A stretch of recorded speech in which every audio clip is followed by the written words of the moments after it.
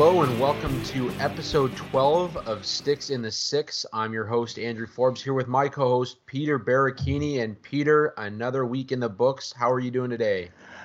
I'm doing good, man. You know, we're almost at the end of October. Already November. I'm just because it's the Halloween season, so I'm like chalking up and like binging every horror movie that you could imagine right now, and I'm just enjoying it, man. How are you doing? I'm doing pretty good. I was just looking out the window this morning. Obviously, we record Saturday, Sunday mornings. This week's Sunday. The frost is hitting the windshields of the cars and the Mm-hmm. windows outside. And man, it just feels weird not having hockey for the next little while anyway. Yeah, I remember like when I was coaching, I would wake up every single morning, especially right now, you would see the frost and you would just I'm just like bundling up, making sure I'm warm, and then I'm going to Tim's, going to the rink, and it's like you can't even do that right now anymore. Yeah, it's crazy, but like you said, Halloween season's in full swing. As of right now in Ontario, they are allowed to trick or treat so long as they're maintaining safe distances. Um, Obviously we've mentioned it before. I've got a little one. It's his first Halloween, so that's Hmm. exciting for my wife and I. Yeah, good week. My little Netflix shout out of the week. I just watched the Trials of the Chicago Seven. Really good uh, film. Aaron Sorkin, produced it and everything, and just a quality flick if anybody's looking for something to watch. That is on my recommended now. Yeah, I did a little bit of reading to see what it was all about. Obviously, I wasn't around for the actual trials of the Chicago Seven, but Mm, yeah, just a really interesting story, and I highly recommend the film. It's a good one. noted. Noted.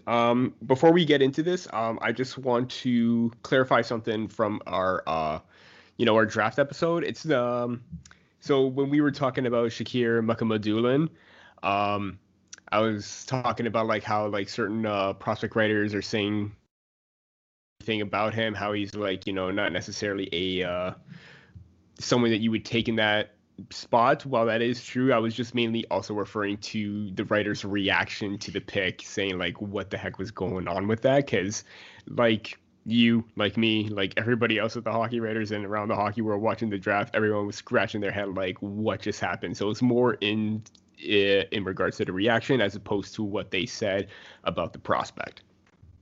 Yeah, no, and that you know what, like we've mentioned on this show before, it's um, we've got so much information coming out that sometimes we slip up a little bit, and we'll always look back and clarify when we can. Mm-hmm. So with that, let's delve back into our, I guess, weird off season. Let's chow. Obviously, some more signings and some more news from around the leagues, and we'll start off with a former Maple Leaf. The Senators re-signed forward Connor Brown to a 3-year deal worth 10.8 million. That's an annual average value of 3.6 million. Brown and the Senators avoid arbitration. Brown's coming off a season where he had 43 points in 71 games, including 16 goals. He had a 20-goal season back with the Leafs in 2016-17. He'll see a raise of about $800,000 per season, and not bad for a sixth-round pick who's got 142 points in 324 regular season games. So, a guy that's obviously going to see just under $4 million a year. Like I mentioned, sixth-round pick in 2012 for the Leafs.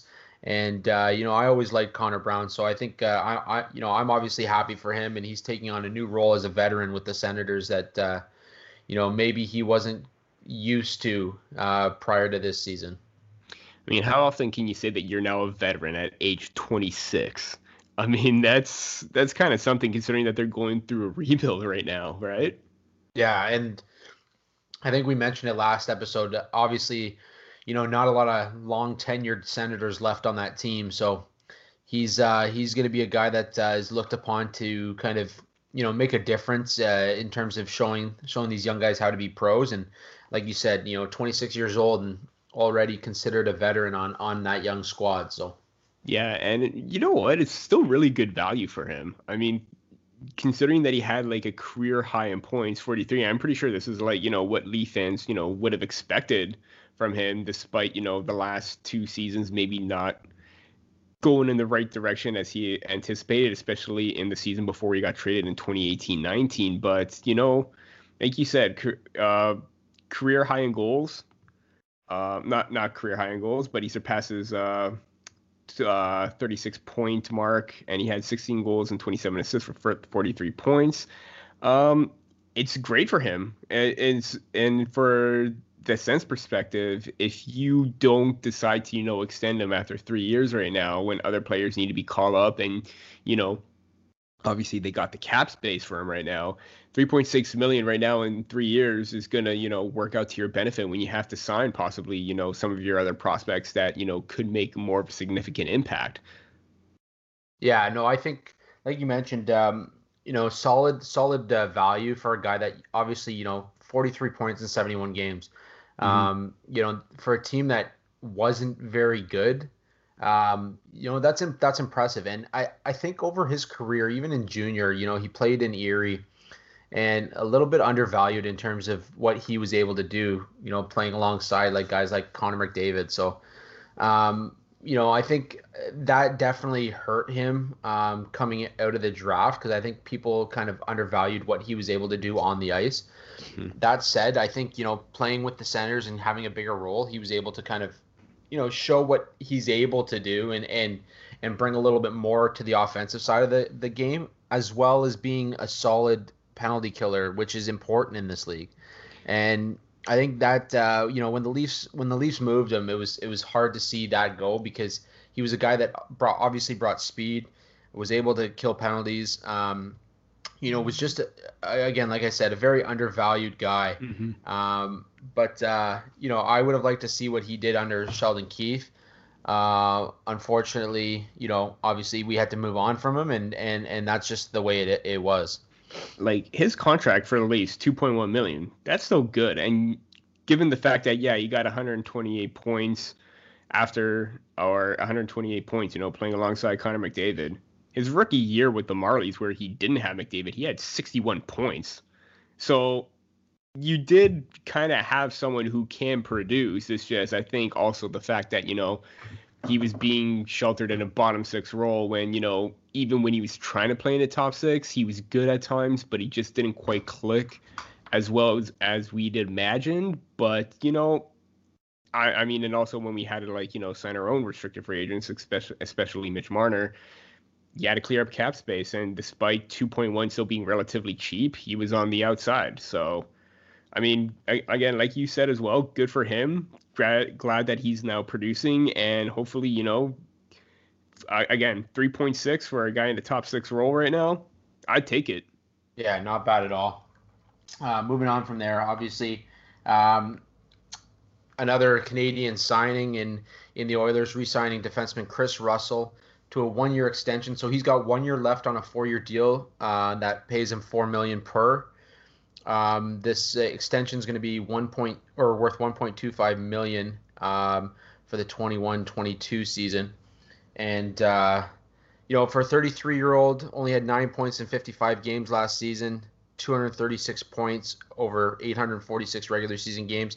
It's not a bad extension for a team that will be looking for a little bit of veteran leadership as well as they kind of move to that next gen Oilers team. So. I don't mind this signing. Obviously, a guy that you're going to have in a depth role. And, yeah. Yeah, and it's like you said, you want to have depth role because, let's face it, next year, I'm not necessarily saying that they're going to be up, but if Philip Broberg continues to develop as planned, if Evan Bouchard continues to, produce and, still consider be a top prospect for them, Dmitry Samorukov, you got guys coming up in the pipeline right now that you're going to rely on, and you could possibly see one out of the three in possibly a bottom six role, but the other two can possibly see regular minutes in a second pairing situation. So to possibly have one of them alongside Chris Russell could work out. He's a veteran; he can show him the ropes as well. But yeah, for them doing it 1 year, I don't mind it. It's just if you have them coming up, then you got to make a decision. If the rookies are good, then is Chris Russell going to sit out one game? Who else are you going to look at? I mean, you're not really looking at Darnell Nurse or Clefbaum, but you want to have depth, and the Oilers have depth right now. So that's a really good signing, but still something to consider that they have prospects possibly coming up through the system that could, possibly make an impact right away.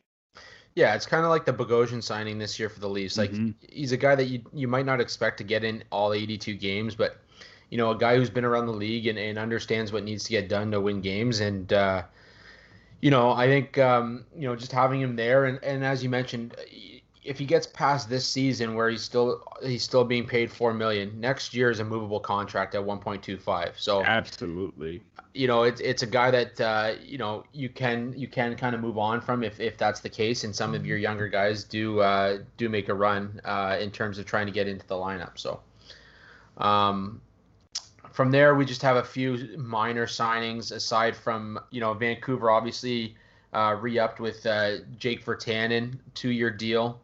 Worth $5.1 million. Again, they avoid arbitration. He's a 24-year-old who had 36 points in 69 games last season. Added another 3 in their 16 playoff games in the bubble.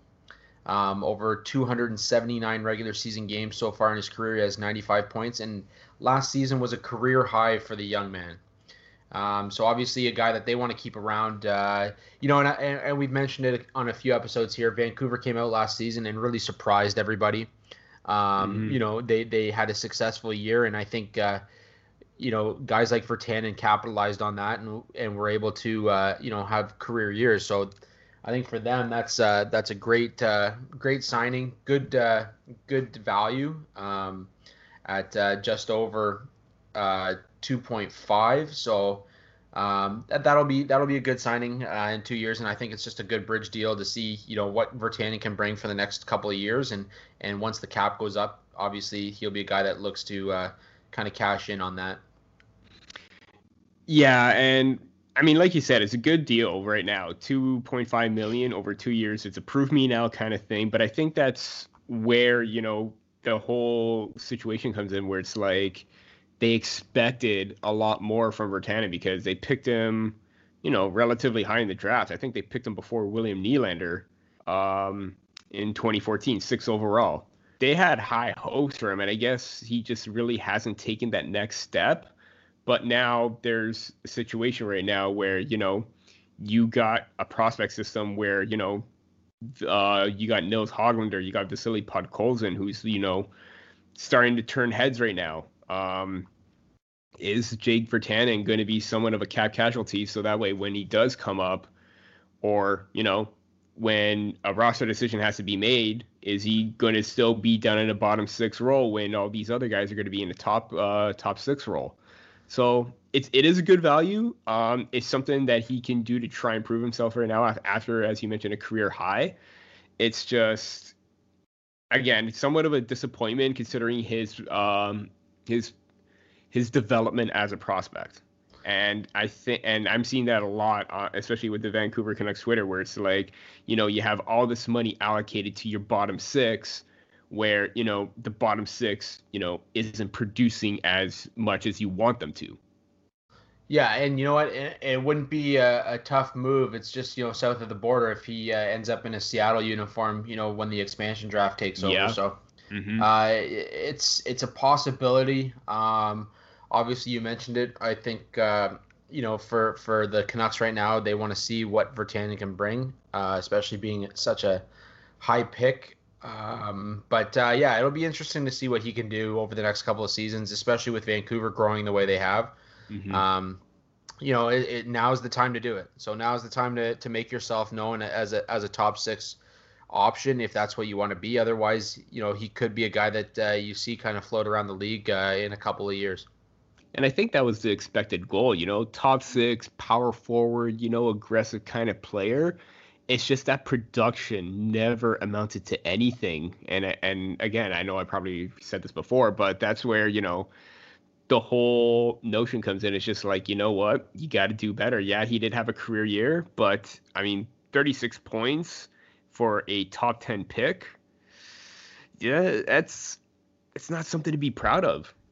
Yeah, no, 100%. And, kind of talking about those bottom six players, the Capitals also re-upped with Jonas Siegenthaler, 1 year, 800,000, 13 points in 90 regular season games so far for the Capitals after being drafted second round in 2015. Obviously, a guy who wasn't there last year with them, but a guy they obviously still have faith in if they want to keep him around for some time. So 1 year, 800,000, let them know what you can do and kind of move on from there. Again, this is just I think this is just a product of the cap being so flat this year in terms of there's no movement. You got to keep around the players that you can afford, and I think Siegenthaler for the Capitals is an affordable asset. So I think that for me, that's what it kind of comes down to. Yeah, and he has come into the lineup. He has proved that he can play the minutes. Again, they're in a great situation right now. I mean, you really can't touch what they have right now, but adding someone like him to the mix, it just bolsters their, especially the left-hand side. They got good balance on both right and left. And, to have him there, just they want to go the extra distance. They want to go for another cup. And it should something happen to one of their main guys, let's say Brandon Dillon, Michael Kempny goes out with an injury, Siegenthaler could be inserted into the lineup, and he could still provide that stay-at-home presence, chip in offensively every now and then. And he's only 23, he's still young, and he looks pretty good out there. So good deal, good value. Just bolsters their depth, kind of like what Edmonton did right now. But I really like this signing. Yeah, and like you said, he's a guy who's got NHL experience, albeit 90 games, but a guy that can definitely step in if you have some injuries to start the year. And with such a condensed schedule, that is a possibility moving forward. So definitely a guy that you want to kind of have as a depth option. And talking about depth options, obviously, the Calgary Flames liked what they saw in Vancouver last year, added, a couple of their former players, and now they're going to add another one in signing Josh Leivo to a 1 year, $875,000 contract. Leivo has 65 points in 169 career regular season games. He had a career high 19 points in 36 games last season. Again, another former Leaf. He was drafted third round by the Leafs in 2011. And this will be his third team in his career. Just a guy that hasn't really caught on at the NHL level at this point. Yeah, and when he scored those 5 goals in 2015, 2016, everyone thought, okay, Leafs have, a legitimate, middle six kind of guy, second, third line player, power forward, great speed. Didn't quite get his opportunity here, goes over to Vancouver, seemed to have, a bit more success than he did over here. But right now it's just, knowing Vancouver situation right now, they got a ton of forward depth. They felt that it was okay to let him go. And you know what? I think Calgary, they could use someone like him because he does have a really good shot, a really good speed. Could line up on again that third line, wing option for them. And knowing how their top line guys in Monahan, Gaudreau, and Tkachuk, really haven't clicked together. If you insert one of him alongside any one of those players, maybe you could jumpstart him. Maybe he could jumpstart someone else. He could have a career year. I mean, he does have the speed to keep up with them. Will he get that opportunity? I don't know, but it's something to really consider, considering how, they were jumbling up all the lines last year. Yeah, I mean, Calgary's always been an interesting team to me, only because they do have so much talent up front.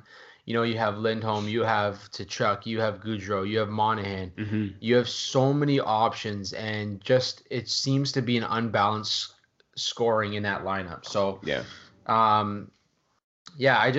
I think adding a guy like that could help in your bottom six. That said, I mean, this is a guy who's kind of floated around for such a long time now.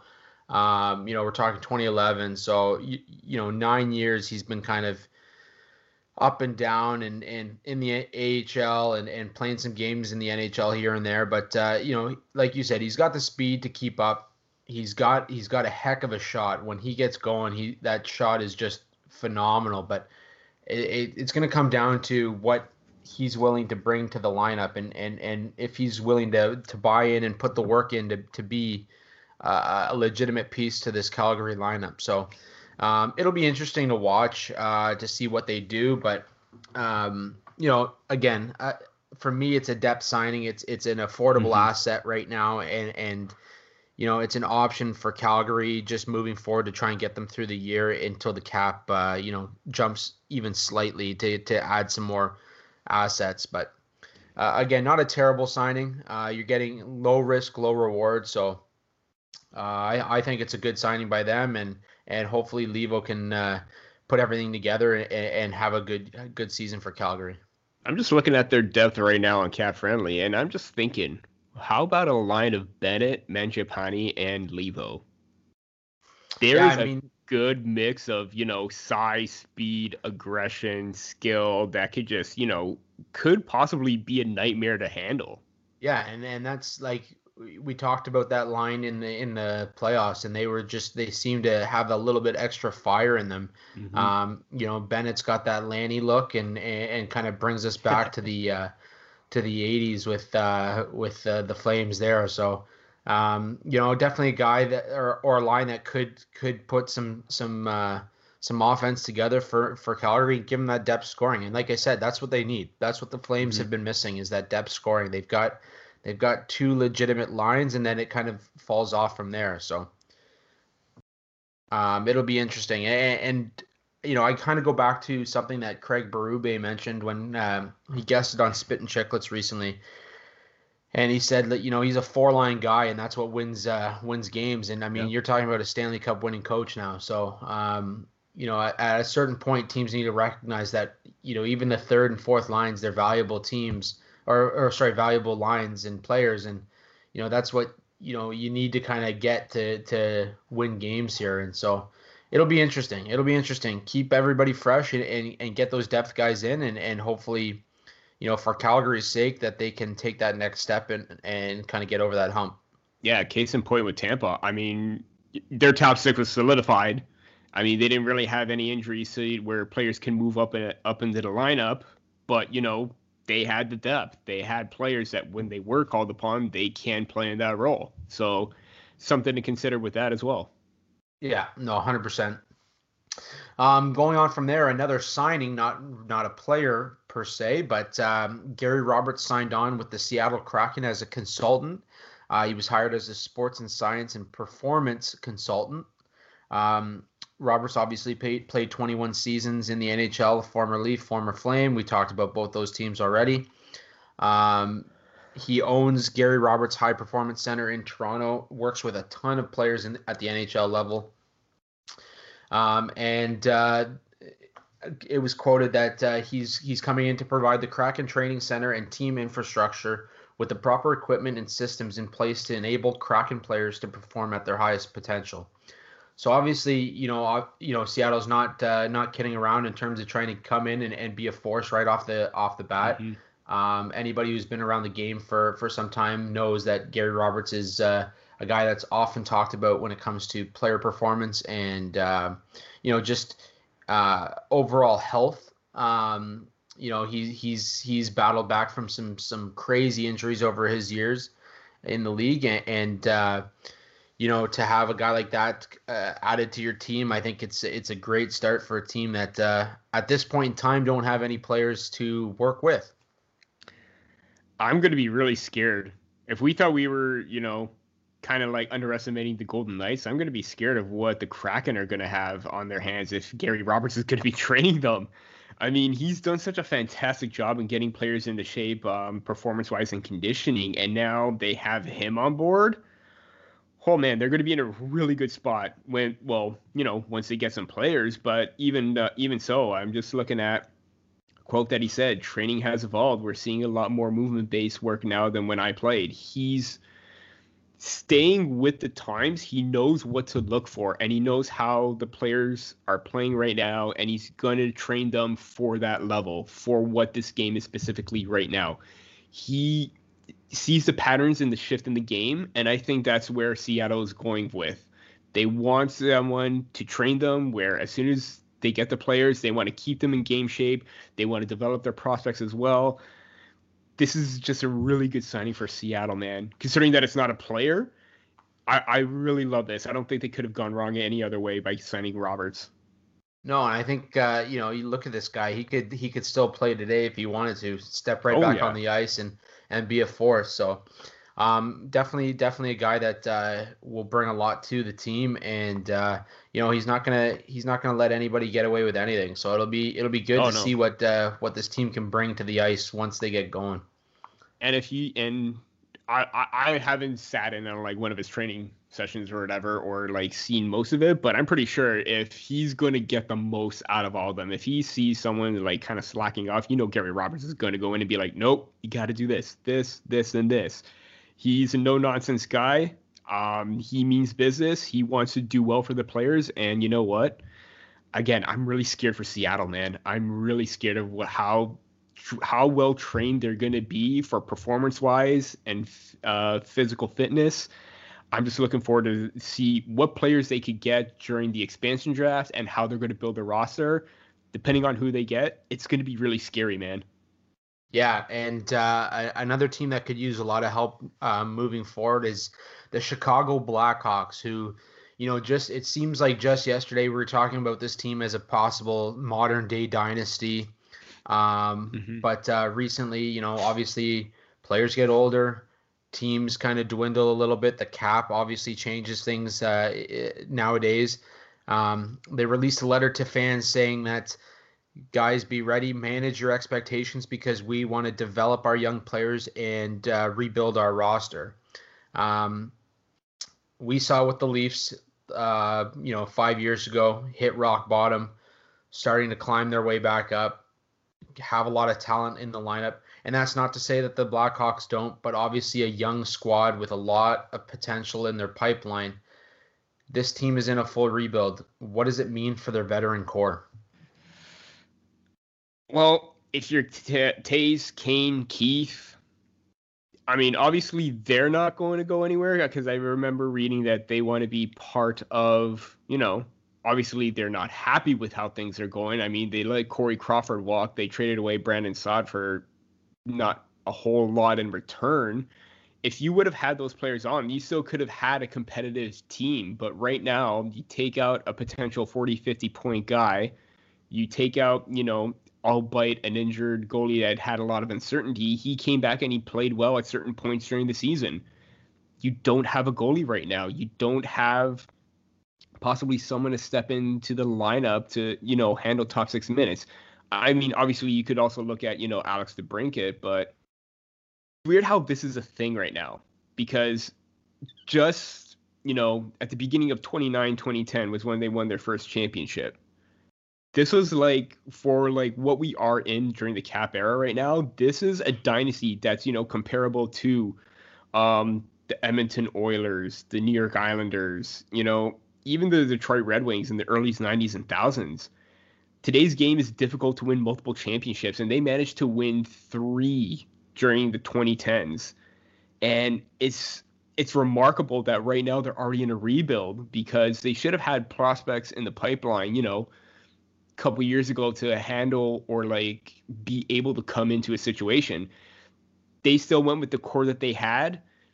Prospects didn't get the time to develop, and I think that's what hurt them right now. They got good young players in Kirby Dach and Dominic Kubalik had a fantastic rookie year. Adam Boqvist is an up-and-comer. They have some pieces, even drafting Lucas Reichel and Drew Camiso for the future. It's going to be a long, maybe 3, 4, maybe 5 years for them right now. And for Taves and Kane, they're paying you the big bucks. They will possibly want you to stay for the long haul. And if they're up to it, great. But if they're not happy with the way management went about the situation, you could kind of see where they feel slighted. Yeah, and I just think, you kind of mentioned it. Obviously, Taves, Kane, Keith, even Seabrook. I mean, you're talking about big contracts, and we talk about the Boston model and the way the Bruins handle it, and they look for team friendly deals so that they can continue to keep that core together. And I think that's just what we're seeing in Chicago. We're seeing the complete opposite. We're seeing where you had two guys take major deals, and I think that's what you're going to see in Toronto eventually as well. Is you got guys taking major deals, eating up a lot of cap, and nobody could have predicted that the cap was going to stay stagnant this season. But now you're talking about what can you do, and I think that's where the affordability with Saad comes in. Bringing back Crawford might not have been the best option for them, and I think even if they want to be moved in the next 4 to 5 years because of how long this rebuild might take, it's going to be tough for the team to move them. Teams are obviously going to commit to, their own contracts, and they've got their own RFAs and UFAs that are going to be coming up in the next couple of seasons. And with the cap not really budging a lot over the next couple of years, I'm sure it's going to be tough to move those kind of contracts. So it'll be interesting to watch to see. I mean, obviously right now they're saying all the right things and they want to be a part of this rebuild, but I mean, you're talking about a team that's going into next season with two goalies in Malcolm Subban and Colin Delia. Yeah, there's no confidence. No, and that's your goalie tandem right there. And if your team playing in front of you has no confidence, I mean, we've seen what happens in Toronto. We've seen when you're playing in front of a goaltender that you don't have confidence in, and it's not a pretty sight. Yeah, so, and this isn't a shot against like Malcolm Subban or Colin Delia. It's just Malcolm Subban is an NHL goalie. Is he a starter though? You've seen him come in at times where he can't handle the workload, but let's face it, he was on a Vegas Golden Knights team that almost won the Stanley Cup behind Marc-Andre Fleury for a couple of years. He was capable of that. Now you're being thrusted as a starter. That's a lot of pressure. I mean, 26, maybe he can come in and, surprise everybody. We don't know, but it would have been nice if you would have learned more like Corey Crawford. You got no veteran to help you in the crease right now. Yeah, and they're gonna live and die by the sword in net. I think obviously if one does well, it's great for the team. That said, if they don't do well, I mean you're looking at a lottery pick. So you're looking at a couple of lottery picks, and next 2021 is no slouch. 2022, 2023 is probably going to be no slouch. So, hey, and also just going to throw this out there: 10.5 3 years for both Taves and Kane. Yeah, you could probably find a suitor where they could take on Kane's contract, but you may have to retain salary in Taves. I don't know. You could probably trade both, maybe try and lessen the asking price as well. But for all the the championships that they won together, it's going to be difficult to try and move those, definitely. Yeah, and it just like you said, it makes it hard on a team when you've got those kind of contracts in the lineup as well. Obviously you can't bring in the talent that you want to bring in, but you got to think too. You've got Seabrook signed for 6.875 until the end of 2023-24. You got him for another 4 seasons at close to $7 million. Keith at 5.5 for another 3 seasons. So I mean, you've locked yourself up for quite some time, and that's where you're gonna have to rely on. Like right now, they're having trouble signing Dylan Strome, who's an RFA for them. Yeah, who had a decent run with them over the last year and a half. So, I mean, even look at a guy like Alex DeBrincat. They've already given him They've already committed $6.4 million to Alex DeBrincat over three more seasons, and he's a guy who, last year I think took a step back in what he was able to do. I mean, after you score 41 goals and 76 points, yeah, that is a major step back. I mean, that's a major regression right there. Um, yeah, I don't. Some of their decisions at the time, the contract made sense because who thought that maybe he would take a step back? It's just right now you took a gamble, and now that's probably one gamble that isn't working in your favor.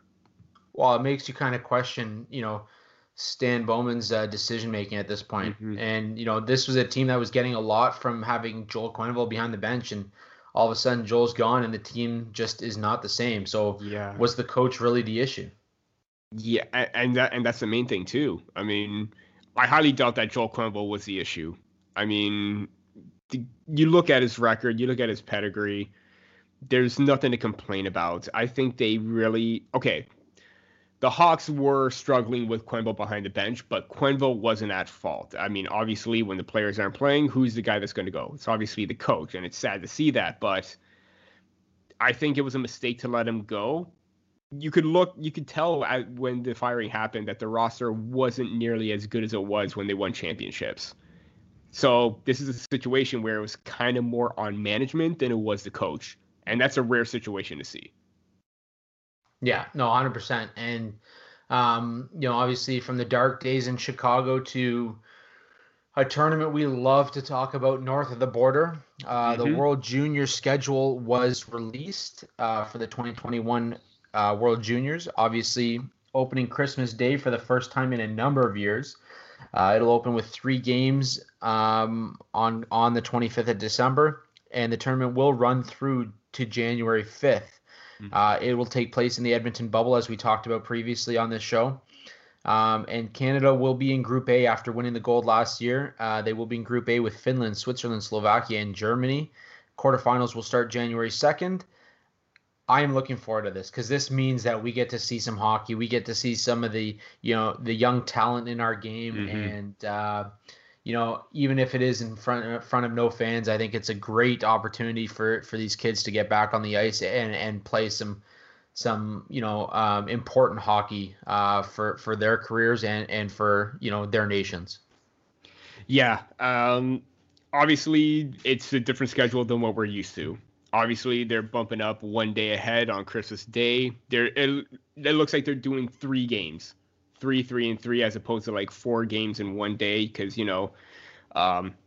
with the pandemic going on, they have to have time, kind of like in the NHL bubble. You got to have time to like clean each dressing room, go through all the testing, all the protocols. They have that in place. So I'm happy that this is going to happen. I'm glad that they're going through with it. I'm glad that, it's in a safe environment where, not necessarily a safe environment, but what the NHL did shows that a bubble system can work. Yeah, like you said, I'm just really curious with the rosters right now. The roster situation is something that I'm looking forward to, and you could possibly see Alexis Lafreniere in a Canada jersey. You could possibly see Nick Robertson light it up for Team USA.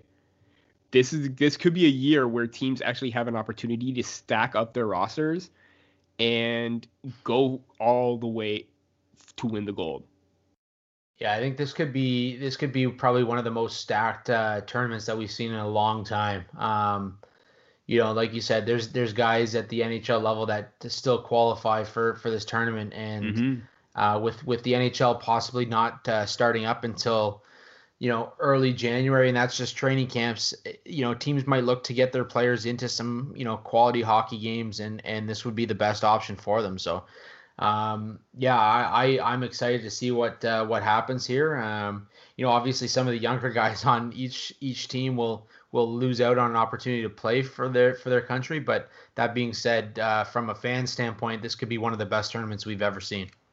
And this could be very competitive too, because I mean, look at Germany. Germany has, Tim Stützle. They got JJ Petreka. They got Lukas Reichel. They got Moritz Seider. They're a team that should not be taken lightly. All these teams right now are going to put together the best possible product.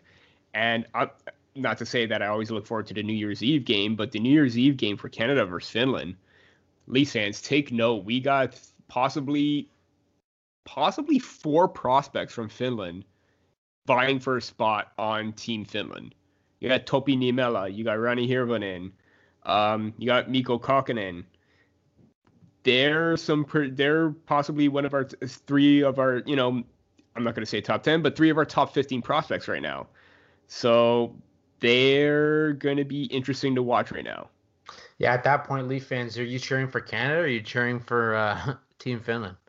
Or even Russia for that matter, because there's still Mikhail Abramov, there's Artur Aktiyamov possibly vying for a spot. So you got your choices, Leaf fans. Canada, Finland, Russia. Who are you going to pick? Oh, even U.S. because you still got Nick Robertson. So pick your favorite player, pick your favorite team.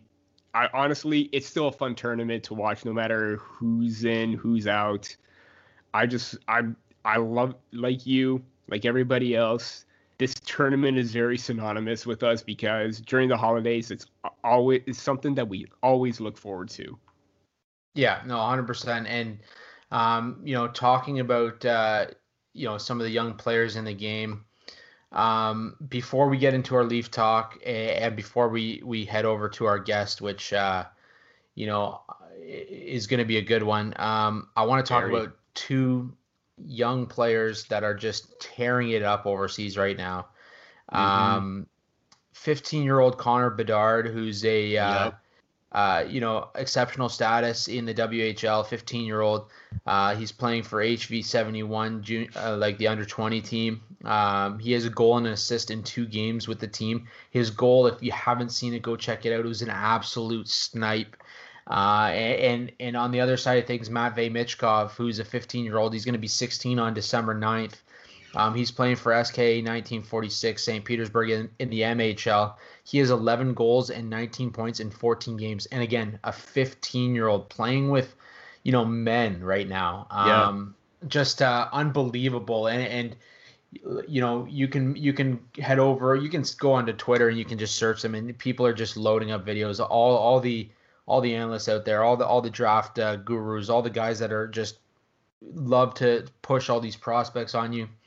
They're all posting videos of these two, and man, I just so excited for when these two can make a jump to the NHL, because man, it's going to be unbelievable to watch.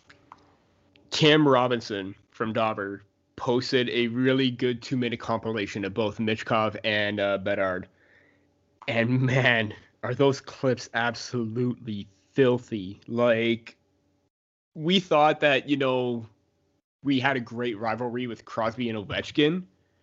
This could be something better than that. This could be Crosby and Ovi 2.0. This could be Bed versus Mitch. Literally the top 2 prospects going to battle it out for the 2023 draft. And there was one clip. I mean, Michkov has produced some amazing goals. But one clip in that video that Cam posted, Connor is doing sort of like backwards skating, edgework cross cuts. He's stick handling the puck at such a fast pace, doesn't lose control of it, goes in at top speed, just drives to the net, and he roofs it past the goalie.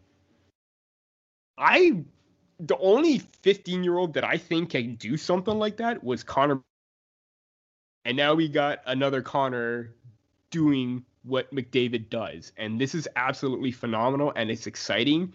And in 2 more years, or 4 more years, when you see these players in the NHL, it's going to be what the NHL has in terms of skill right now. It's only going to get better. And I'm looking forward to it, because, if you have an international tournament, you're going to have a stacked Team Canada. You're going to have Connor McDavid and Connor Bedard possibly on a team, maybe in the near future. You're going to have Matvei Michkov playing alongside with some great Russian players, maybe even Ovi if he's still playing. We don't know. This is something I'm really looking forward to, just like you, man. It's really amazing. Yeah, and I would have been remiss if we hadn't brought that up, and it even just kind of leading off of that for one more second here. We talked about our draft gurus on Twitter and everything. Mm-hmm. Obviously, friend of the show, Josh Bell. We have to mention, stepped away from the hockey writers to pursue a bigger role with the future considerations, FC Hockey. Mm-hmm.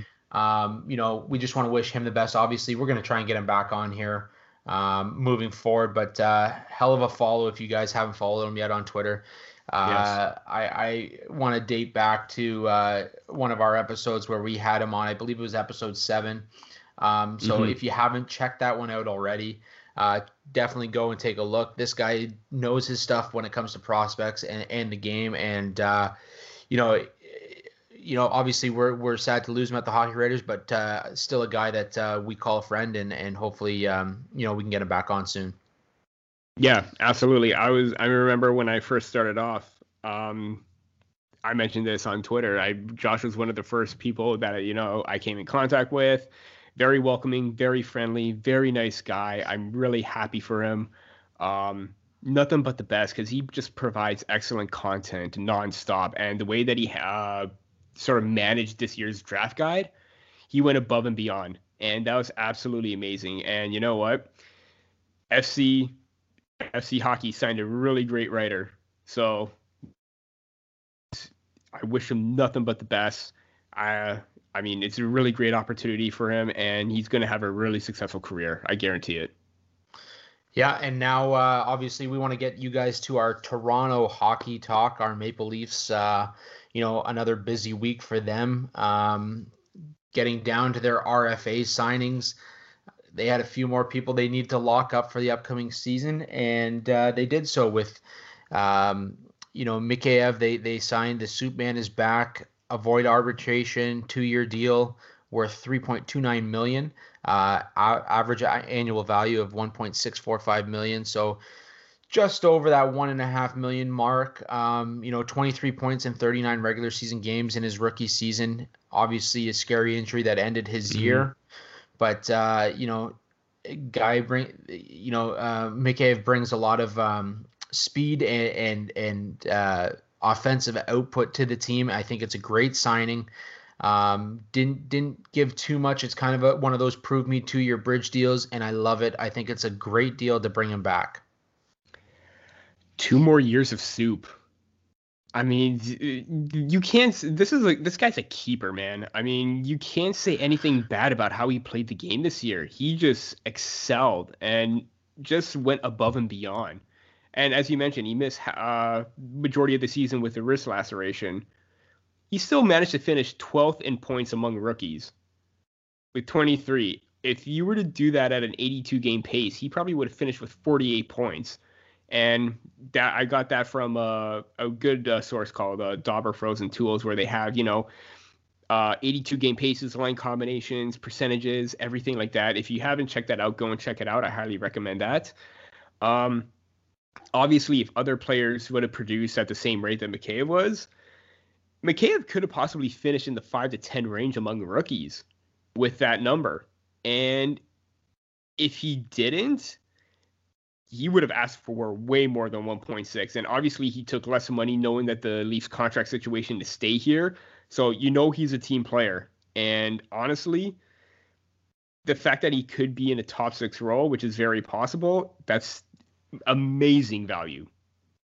Yeah, and we'll get to whereabouts we see him in the lineup in just a moment. Obviously, we're going to talk a little bit about who's on the outside looking in, but the Leafs also signed defenseman Travis Dermott to a 1-year bridge deal, $874,000, just over $874,000.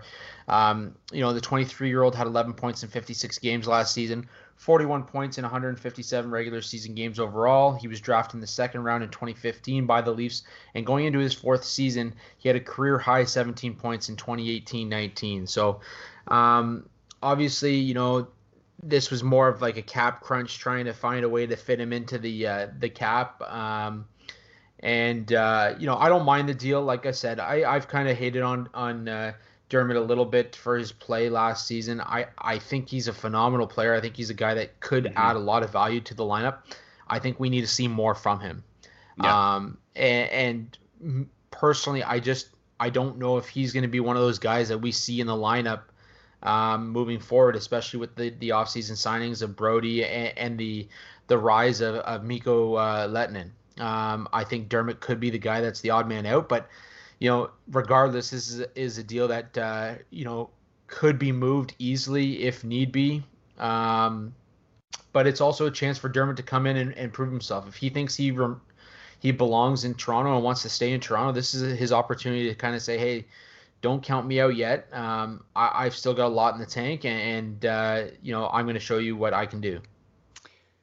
Yeah, I honestly kind of thought he would have commanded like the same amount of money as Mikheyev, but just under 875,000, or basically over league minimum. That's a good contract for 1 year. And like you said, I mean, coming in, Dermott didn't have the best year. Chalk it up to, playing sheltered minutes, not giving him the opportunity that he wanted. But when he played in the playoffs, when Jake Muzzin went out and he was paired up with Justin Hall, I saw another gear to him. Like, he was determined to prove his worth. And obviously that was only a three game stint where, it was a short playing series, but he played relatively well and he handled those top 4 minutes better than expected.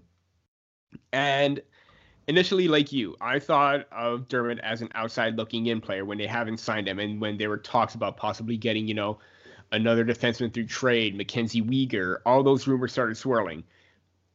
In order to get that player in return, you would probably have to give up someone like Dermott, who still has a lot of promise. But like you said, he is betting on himself, and he had a down year, but he is determined right now. And Kristen Shilton posted a comment yesterday on Securing a Spot on Twitter. Kiefer knows how I play when I'm at my best, so I think that's what they expect from me. Anything less than these are guys biting at my heels to get in and steal my job. My job is to come in and play my game and do exactly what they want. That's a guy that sounds like a top 4 mentality right now. Like, he's not going to let someone come into the lineup and take his spot that he's worked hard for, and he's going to prove it right now. And the fact that he's going to be playing on the right-hand side possibly, as Dubas has alluded to previously before, I kind of want to see what he could do with Jake Muzzin. I really think that would be a really good pairing if he stays in the lineup. Yeah, and like I said, I think it's going to come down to, obviously Bogosian's not going to be in there for 82 games. No. He's a guy that they sign more as a depth guy. It'll come down to seeing what, obviously Dermott's going to have the edge over Sandin and Liljegren. But what does Lehtinen do? And right now Lehtinen's tearing it up overseas, and he's a guy that could potentially steal a spot. And then you're talking about Riley, Lehtinen, Muzzin, Justin Hall could be the odd man out. Yeah. But there is potential for Dermott to get into the lineup, and I think it's going to come down to he kind of holds his own cards at this point. It's going to come down to see what he can do, and if he earns his spot in the lineup. Yeah, you mentioned Dermott as your bubble player, and you just mentioned mine, Justin Hall. He is my biggest bubble player at this moment out of the whole entire team, forwards, everything. There were times where he played like a top 4D and other times where he didn't. With that contract, it just makes Dermott more appealing than Hall at $2 million to insert into the lineup. I mean, and if he does move down, because I have Riley Brody, Muzzin Dermott, Sandin Lehtinen. $2 million for a 7th D-man. You could possibly try and trade him on the way out. I mean, you want as much depth as possible, but $2 million for someone to just, sit in the press box most of the time, I don't know if that's going to work out. I think he could be dealt. I think he is the odd man out during this whole thing. So, yeah, I think the Leafs have a lot of decisions to make. And you and I have talked about in previous episodes where, obviously with the signing of Simmons coming in, VC coming in, Thornton, Boyd, Joey Anderson, obviously they've got a lot of decisions to make up front and yeah, a lot of space on the roster. And when it comes down to it, I think you're going to see Joey Anderson be an AHL player. I think he's still young. He's still got a lot to prove. I think even Boyd could be a potential guy that moves down. But then you talk about a guy like Pierre Engvall. Is he in the lineup next year? Nick Robertson. There's a guy that should be in the lineup next year. Yeah. So much to consider going into this year, and far too many bubble players in terms of what the Leafs have in terms of space in their lineup. So I think it's worth noting, like, they've done a great job in terms of reallocating their cap, um, but now you're talking about too many players and not enough space. Mm-hmm. And in the end, I think the biggest question is, are the Leafs better this year? And I do think they are. Sportsnet's Chris Johnson posted something to Twitter where he was looking at the cap reallocation, and for the money that they had spent on Janssen and Kapanen, they spent Mm-hmm. $450,000 less to bring in or to re-sign Mikheyev, sign Simmons, sign VC, sign Thornton, and re-sign Spezza and bring in Boyd. On top of that, on the blue line, they brought in Brody and Bogosian and Lettinen for $300,000 less than what they were paying CC and Barry, and then they also gave Dermott a $10,000 raise. I think, like I said, I think it's going to come down. There's a lot of decisions to make for this team. Are they better for what they've done this offseason? 100%. Are they able to fit their guys that they want on this roster and put out the best possible roster? That's going to take some time to decide, who kind of fits into what role. Yeah, and you just mentioned it right there. They saved money both at forwards and on defense. I mean, and face it, Janssen, yeah, he was injured all year, but even when he was healthy, I just didn't like the way he was playing. I thought that he was just way too out of position too many times, fanning on shots. He just wasn't in the right spot at the right time like he was the year before. Kapanen wasn't that great. The same situation. He was there for most games, but then off for like another 4 or 5, and he was just really inconsistent, and the defense needed a major overhaul. And again, looking at those numbers, looking at who they brought in, those are major upgrades. Yeah, you could say that they lost some speed, but the compete level is there. You still have a 41-year-old Joe Thornton who's still, putting up points with over in Switzerland. You still have a Wayne Simmons who was probably dealing with injuries. He's going to be healthy right now. Jason Spezza, was probably one of the better depth forwards that we had all season last year. They have made the right moves. It's right now translating it onto the on ice prospect. And again, so many variables can happen. So many players could come in. There could be a lot of surprises. I mean, you may think that Pierre Engvall may make the roster. Yeah, well, think again. There's so much depth right now that he could be on the outside looking in right now. He's fighting for a spot. And as you mentioned with CC and Barry, looking at this defense right now, it's more balanced. That was the whole key for this team's blue line. Finding balance, finding two-way players, finding guys with the right mix of offense and defense, and you have that. Yeah, no, 100%. And we talked a lot about the blue line kind of going into this offseason, and that was the key to trying to make this team better. And I think, if you look at it where it is now, you're definitely seeing a better product in terms of what the Leafs have on the back end. So, I think moving forward, this team is a team to watch out for, and it's going to come down to just making those right decisions. And the best part about it is that none of the contracts you sign this offseason are terrible contracts that are not movable.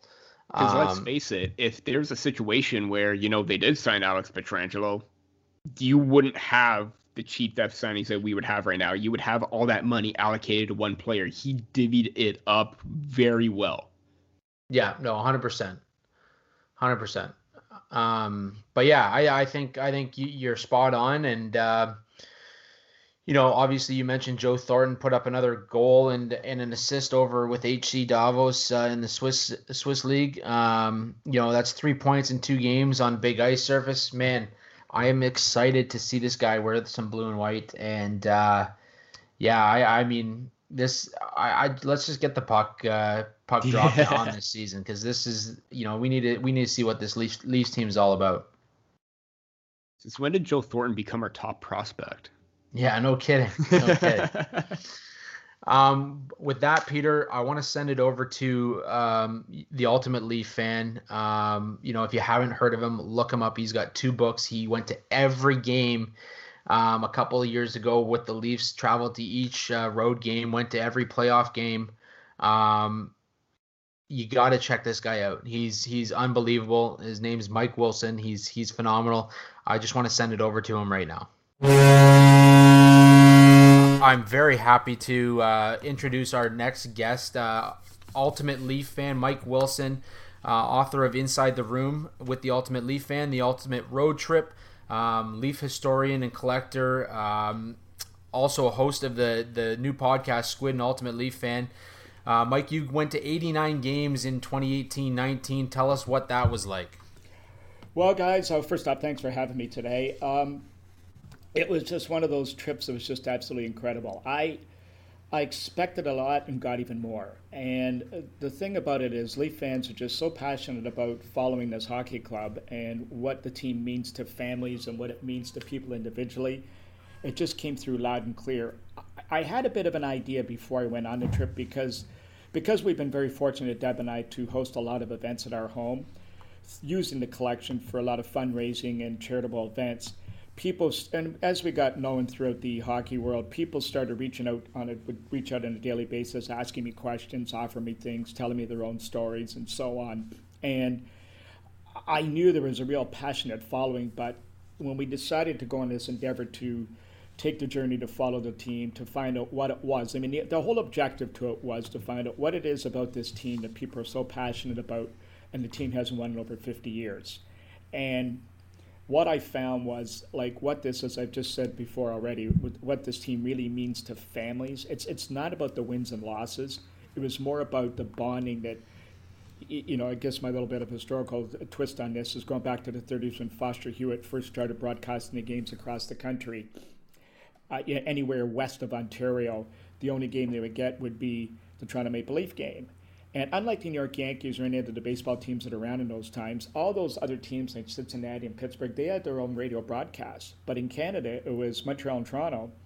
And as I said, anybody out west, all they got was Canada. In Canada, they got the Toronto Maple Leafs. And, because we were in the middle of a Great Depression, the country was crippled economically and people weren't working. The only form of entertainment was the radio, which was in its infancy stages still. So that became it. And as time went on, people, they would gather around the radio, sit as families and listen. Foster Hewitt's broadcast went to our troops overseas during the war, and grandfathers would tell their grandchildren, their sons, their daughters, anybody related to family, what they meant to them, kept our troops alive. I visited Sunnybrook Hospital where the veterans were and talked to them, and some of those guys are still around, and they talk about those broadcasts and what they meant to them and how they inspired them and kept them basically alive. So all those things combined just came oozing out of people as I met them going across the country and throughout the United States. And so it became, people were telling me stories. They were laughing, they were crying, they were yelling with joy. They were very excited to tell their story. And it just was so overwhelming at times and very emotional that it was just something I was going to say I couldn't put into words, but I tried to with my book, The Ultimate Road Trip.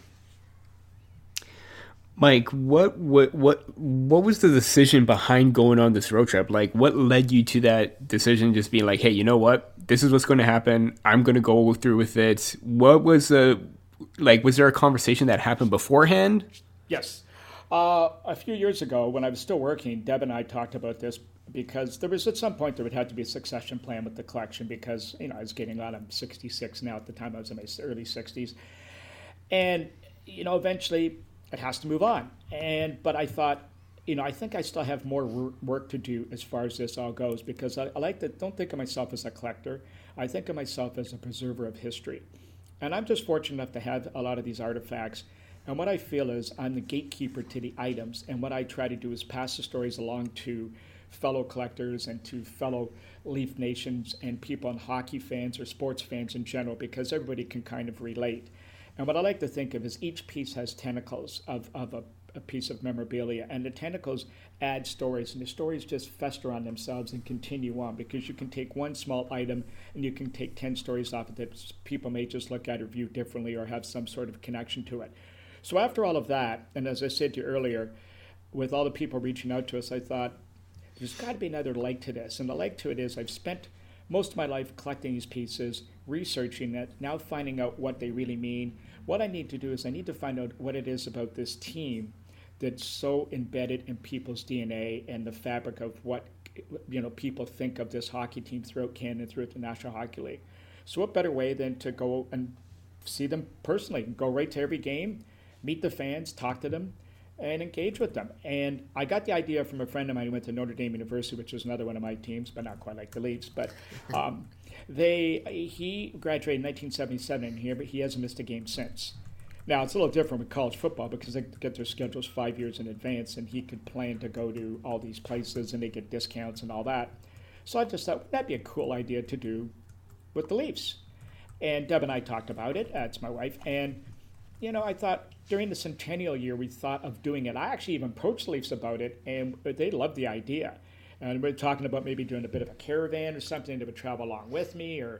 But that work thing got in the way, so I never really, gave it much thought after that. But I always kept it in the back of my mind that I would do it one day. And then in March of 2018, Deb and I were in Florida. We're walking around. I'd just been retired for a few months. I thought, or a couple of years now, actually. And I said, there's no better time than that. I should just do that just next year.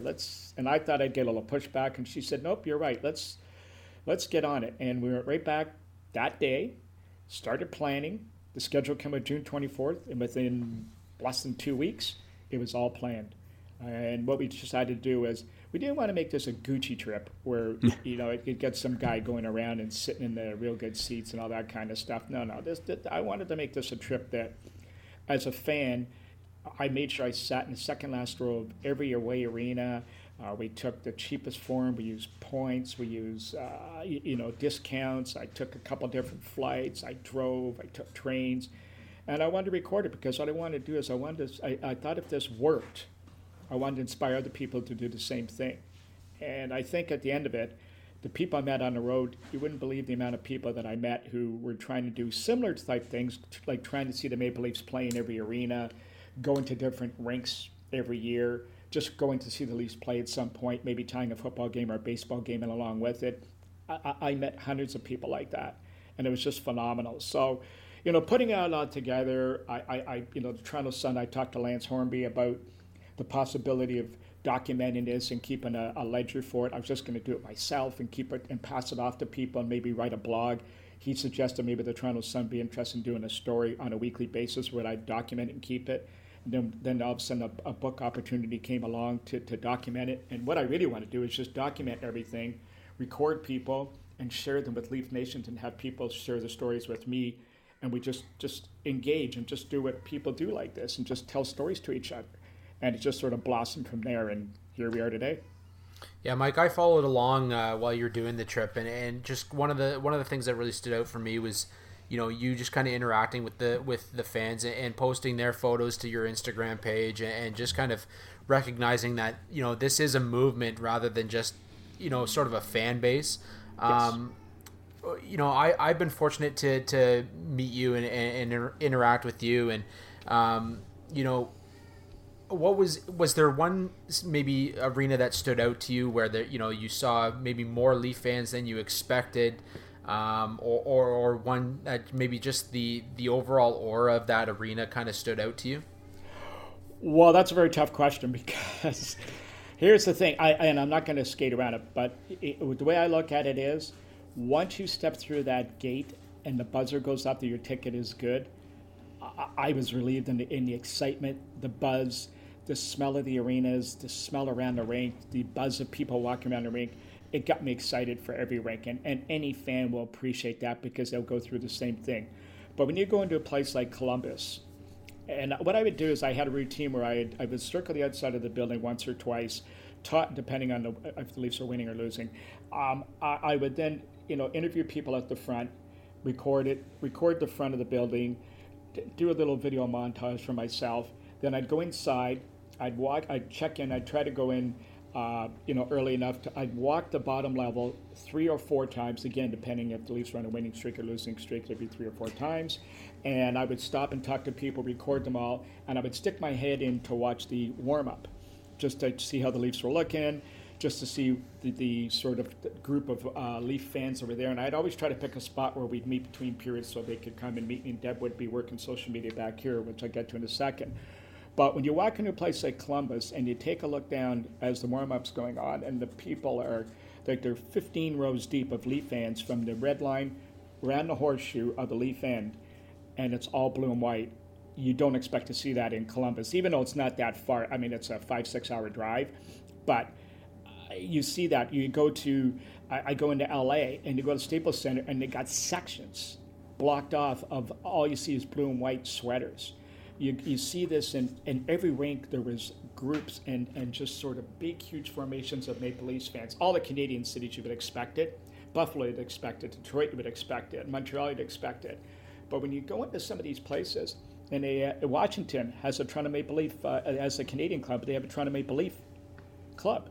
They have, in San Jose, they have a Toronto Maple Leaf club where they get together and they go to, they form and they go. And in Vancouver, they have a bar, the Regal Beagle, that's an only Maple Leaf only fans bar, and they all go and gather there. Guy started this 9 years ago. So you see these little pockets all around the NHL, and it really, really stands out. And as you talk to players and coaches and any exec, I try to talk to a variety of all kinds of different people to get their view on it. They were telling me the same type of stories that went on forever. The only rink that it wasn't was Long Island the first time in John Tavares' return trip. There was very few Leaf sweaters that night because they kept their tickets just to go and jeer him and boo him and scream at him, which was actually something I'd never seen before, and it was unbelievable. But every rink, so I would pick. There's probably, you go on the West Coast and you see it.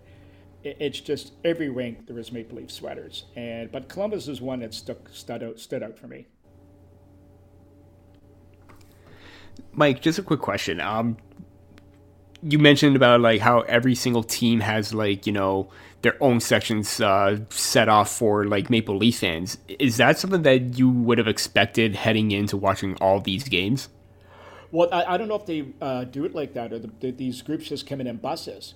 Like in Pittsburgh, the weekend I was there, what they do smartly in that city, and they do it in a couple others, is they have youth hockey tournaments. So what it does is it draws the teams from Canada to come there, and the Pens are playing. They just happen to be playing the Leafs. And I saw at least 3 or 4 buses out the front of the rink when I was going in. They're just piling in. But I would say that most of the cities expect, and I talk to security guards, ushers, all these type of people, and they say when Toronto comes in, there is a definite notice. My buddy told me in Dallas, when Nortel was there and they employed 50,000 people, what they do is the Canadian group would get together. A lot of expat groups I found around the NHL in all the different cities, just not for the hockey, but the hockey was one of the events. They'd celebrate Christmas, Thanksgiving, all Canadian holidays together with expats. And this was in basically every city, but hockey was a big draw. And they go to all the Canadian teams when they come in, but the Leafs are by far the biggest. And my buddy told me in Dallas, every time, even when the Leafs were bad, it would be sold out instantly. And they'd go in a big en masse group, and it'd just be one wild party. Because the night I went, it just was absolutely awful. He was embarrassed about how bad the Dallas game was. That was I think that was the 4th game of the season. That was their 2nd road game, and it was just, I said, oh my God, what's happened to this team? And here they are in the Stanley Cup final a couple years later. Mike, like as I mentioned, obviously I've been fortunate to see the collection and kind of jumping from the road trip to your collection. Yeah. I was trying to explain to Peter here what it was like, heading into the basement and just seeing this unreal, almost Hall of Fame like display. What drove you to put kind of that display in the wall units, where it was almost as if you were walking into the Hockey Hall of Fame? Well, it's been a lifelong passion for me to have a room where I could just have my stuff on display, have a bar, have some TVs, and have my friends come and watch sports and stuff like that. I never in a 1,000 years thought that it would get the notoriety that it did and become what it has become. Because it's funny when you're growing up and you're doing all these things. I used to just do it on the quiet, and you'd go, when my friends started. I'll give you an example. When my friends started to have children, you'd always buy them a gift, something like I'd buy them something, but I'd also buy them like some baseball cards or hockey cards or an autograph of some guy or something to give to the young child, whether it was a boy or a girl. And, it'd be almost funny because they would look at you and think, oh, geez, that's really nice for us. That's a nice present. But, couldn't you got him a Fisher-Price toy or something instead? Dave Winfield rookie card. So I didn't think anybody really cared. And I just wanted to have my own room set up possibly the way I really wanted to have it. I wanted to do it as elegantly as I could because it was going to be my final probably stop, my final house, which it was. And Deb bought in. She was a bit of a collector herself because we collect some rock music too. And we looked in museums. That gave me a good excuse to go to a lot of bars and look at the layouts around all different areas. And we brought a designer in. I took him down to the Hockey Hall of Fame and I said I want it to look like this. And we came up with a different plan. So it went back and forth for a long time. And it just sort of evolved into that. And we decided to do it. I thought if I'm going to do it, I'm going to do it right because I'm going to enjoy it. And it was for me. It was going to be my personal thing. I never in a million years, I said to you, thought that it would ever get to what it did. And somebody came down and saw it one day and said, you should be doing charity stuff with this. People would pay to come. And I said, no, and why would they? Geez, this is just this is a crazy habit I have here. And, who would care about this? And and all of a sudden it got out there. Some people took some pictures and I got contacted by Leaf Nation and they network and they did a special on it. And then all of a sudden I started getting phone calls. Would you consider doing something along this lines or do something along that? And it just sort of exploded from there. And, I guess they did a really good job designing it. I never thought it would look like that. And it just started going. But man, oh man, it worked out. Like you just mentioned that you've held multiple events and tours, and you've had a lot of big name people come in to see the collection, sports figures and everything like that. What was their reaction to seeing this massive collection of history that you have? Well, you got to remember, first and foremost, anybody who's been down our basement, they were kids too. Mm-hmm. They were passionate about the game of hockey, sports, so they all had their heroes. They all pretended they were somebody when they were growing up playing a driver on the street and scoring a winning goal in the Stanley Cup or even hitting a home run to win the World Series. All these guys, every one of them, from Wayne Gretzky to Bobby Orr to Brendan Shanahan, Phil Esposito, you name it. I mean, all of them. We had over 80 Maple Leafs come down the room and sign the door. We had astronaut Chris Hadfield come. We actually called to come and see the place and set up. We had a private showing for him and his family. We we had musicians, we had politicians, billionaires. It didn't matter who it was who came down those steps. When they walked down the 14 steps, coincidentally, Dave Keon's number, who was my favorite player. That was a coincidence, but as I told everybody, what do you want me to tell you? Do you want me to tell you it was planned like that so you can have a better story? It makes a better story. But it just, the reaction was the same, and I never got tired of seeing it because you can tell I like to speak. And they'd get to the bottom, and I'd get excited, tell them, you could always see that wow look in their face because they weren't expecting it. And then after a couple of minutes, when they would relax, all of a sudden, the perk that I got out of it and the enjoyment I would get, then they would start relating stories to me. And they would walk around them. I mean, even somebody like Wayne Gretzky, he's just going around pointing at this, and it's one story after Bobby Orr. But Derek Sanderson even telling stories, talking about the Leafs. All of them.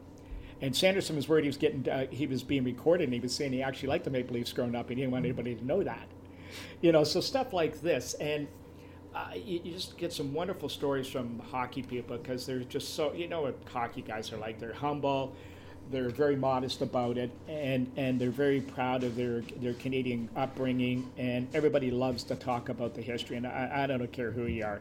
Everybody that came down there, I remember Mike Babcock the first time, and he was looking at it, he just said, I got to come back, I got to take this in a little bit better. He says, but man, oh man, you are a nut, Mike. My goodness. I knew Leaf fans were crazy, but you take it to another level.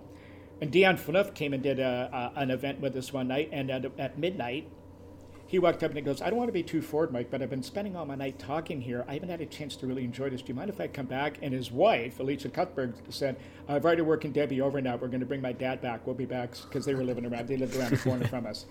I've already worked Debbie over on that. So, that was the part of it. And did it ever get tiring for me? No, but it just showed me again and showed me that really this is how great hockey guys are. And I can't say enough about them, because anytime we went to have an event, these guys immediately stepped up and they immediately threw themselves at the event, helped it. They didn't come for an hour, spin around the room and leave. Those guys, I'd be throwing them out of there myself at midnight. You can go now. And, but they were just so great, the hockey world. They made it so easy for us. And we were very fortunate to have this relationships with a lot of these guys. But it's the hockey world that I'm just so thankful for, who allowed us to do this. And I just opened the door, and Deb did all the work, and all those guys were the draws. And the support we got from Leafs Nation and from fans in general was just fantastic. I can't say enough. Mike, I kind of chuckled there when you mentioned the Fisher Price item.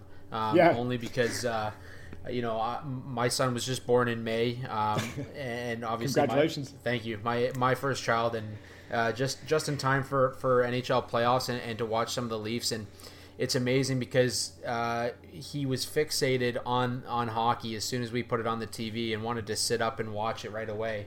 But one of the gifts we received from a coworker of mine was just a 2-foot tall Austin Matthews figurine, and I remember bringing it home. My wife just kind of saying, "Well, where are we going to put that? It doesn't fit in the nursery." But it's amazing how we try and kind of pass on that fandom and this network that is Leafs Nation. For you, being a collector and having that size of a collection, is there any piece that really stands out to you that you kind of look back on and say, "Man, I'm glad I got my hands on that"? Well, see, here's the thing, and I get asked that all the time, and I don't want to sound trite about it or anything like this, but every piece means something to me, because the way I look at it is, as Rod Stewart said, every picture tells a story. Every piece tells a story, and I don't care whether it's a coin, whether it's a card, it's a clipping from a newspaper, it means something. As I try to explain to people, you wouldn't buy a car, you wouldn't buy a pair of shoes, you wouldn't buy a shirt without knowing something about what you're putting around your shoulders or driving off the lot. Why would you buy a piece of memorabilia and not know something about it and have it on the wall? Like, there's got to be some meaning to it. So for me, that's what I would go back to talking about the tentacles. You can point something at, I'll give you an example. Wayne Gretzky walked down the stairs, and right at the bottom of the stairs we had Leroy Neiman's seriograph of him breaking Gordie Howe's scoring record. And it's a beautiful piece. And underneath it was a Team Canada 1978 junior sweater with the blue crest that they only wore the 1 year. And that was the first year they put an all-star team basically together, and they finished third, by the way. And Gretzky was, when he had his breakout year, and he was 16 years old. It happened to be Rick Vive's sweater. And I pointed at that sweater and said, I bet you that, and Gretzky's going, oh my God, look at that. And I said, I guess that brings back some memories. The sweater, he thought it was his, but I meant the 16-year-old kid playing in this junior tournament. And he said, oh boy, it sure does, but I got the one above it, I got a better story for you than the one above it if you want to hear that. And I said, sure. And he said, well, Leroy Neiman used to come to a lot of games of ours in LA. And when that happened, one of the greatest record-breaking events of all time, and he just blows it off like it was nothing. He said, when that happened, he was at our game that night, and he said to Luc Robitaille, would you like me to do something to commemorate the evening for you guys for this special night? And as Wayne said, Lucky said, absolutely, that'd be fantastic, Leroy. We'd love to see something done for us on that. Fantastic. So off he goes, well, leave it with me. So off he goes. He comes back 6 months later. They decide to have a dinner. They have a dinner with the team. He takes the original, gives it to Wayne, and each player gets handed their own seriograph off that beautiful print or off that beautiful work of art. And then each player was handed a bill. And they look, what the hell? And he charged them all. And so Gretzky can barely get the last part of that out because he's spitting out laughing so hard because the players got, Leroy stuck them with that, like with the bill and charged them. And they thought they were getting it free. He was doing it for them. So he goes on to tell that story, and if you look it up, it says the LA Kings commissioned Leroy Neiman to do that work of art when it was the other. He just hustled them. So later on, I got Eric Bloom visiting, and he's the guy who did Legends Row, the sculptures of the Leafs. So we're like, and he looked at that, and I told him that story, and he says, "Well, I actually know Leroy knew him very well." And he said, "That sounds just like him." He tried to get Muhammad Ali like that one time. He called Muhammad, and then he tells me this whole story about how he had called Muhammad Ali when he came back from Zaire, and he said, "You want me to do something to commemorate the evening," and so on and so forth in the event. And Muhammad kept saying, "Why are you asking me that, Leroy? You don't have to ask." "No, but Leroy, no, but Muhammad, do you want me to do something for you?" "No, you don't have to." He wouldn't bite because he knew Leroy had stuck him before one time, and he wouldn't bite. So that seriograph that I found and put on my wall gives me that whole story and that whole connection.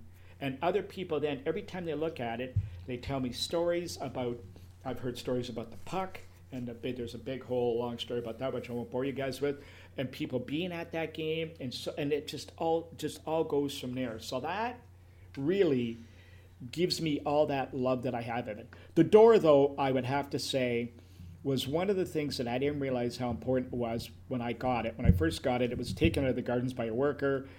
A friend of mine ended up with who was a dealer, and I wanted it, and I sat on it for years knowing that I would put it in my room at some point, and I'd find a space for it. And it's funny, because Brad Boyes came over with a group of guys who were training with Gary Roberts at Station 7, just off of York Street, and way back in the day when Roberts was here. So the guys came over to see the room, and Boyes came in late. And it was one of these things where he said, you know, any guy would come in, I always get a kick out of them because they're thinking they're going in, they're just going to see some guy's collection and it isn't anything. He's, "Oh, Mike is busy. Oh, go, sorry. I'm there. I got to go. I got playing hockey at 8:30. Oh, boy, I said, "Brad, not a problem. Great having you here. Just have a look around, slip up when you got to go and, enjoy yourself." Well, at 8:30, he's looking around the room, and he's got a beer in his hand, and he's looking, and I said, "I thought you had to play hockey." And he goes, "Oh, screw that tonight. I want to be here." And I said to him, "Well, you know what? Since you did that, and you've sacrificed shot, let's see what we can do for you." So I just kind of slapped my hands together, and we're standing around. The door was over in the corner, and I thought, you know what? Here's what I'll do. Sign the door. "Oh, God, you can be the first Maple Leaf to sign the door. How's that?" And I made it up right on the spot. He went, "Oh, no." I said, "Yeah, you're a first-round pick of the Leafs. You know what? Sign that door. Let's do that. You sure?" "Yep." 80 signatures later, guys were coming in the house, going to the door to sign it. And, that the thing about it is that little innocent thing just started like that. But what we forget as fans is I would have players standing outside that door. Scotty McKay was the trainer of the Leafs. I also had the stick rack from the Leafs from the last game, and he looked at all his writing on all the numbers because the players would change, so they have to do it in tape and write the numbers on. And he signed and he's looking at that door. He was crying. Players would stand there. They would have tears in their eyes looking at the door, thinking about their memories.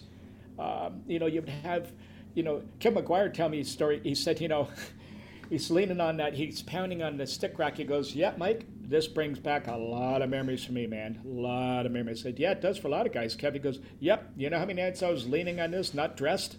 Many, many, many nights watching games leaning on this."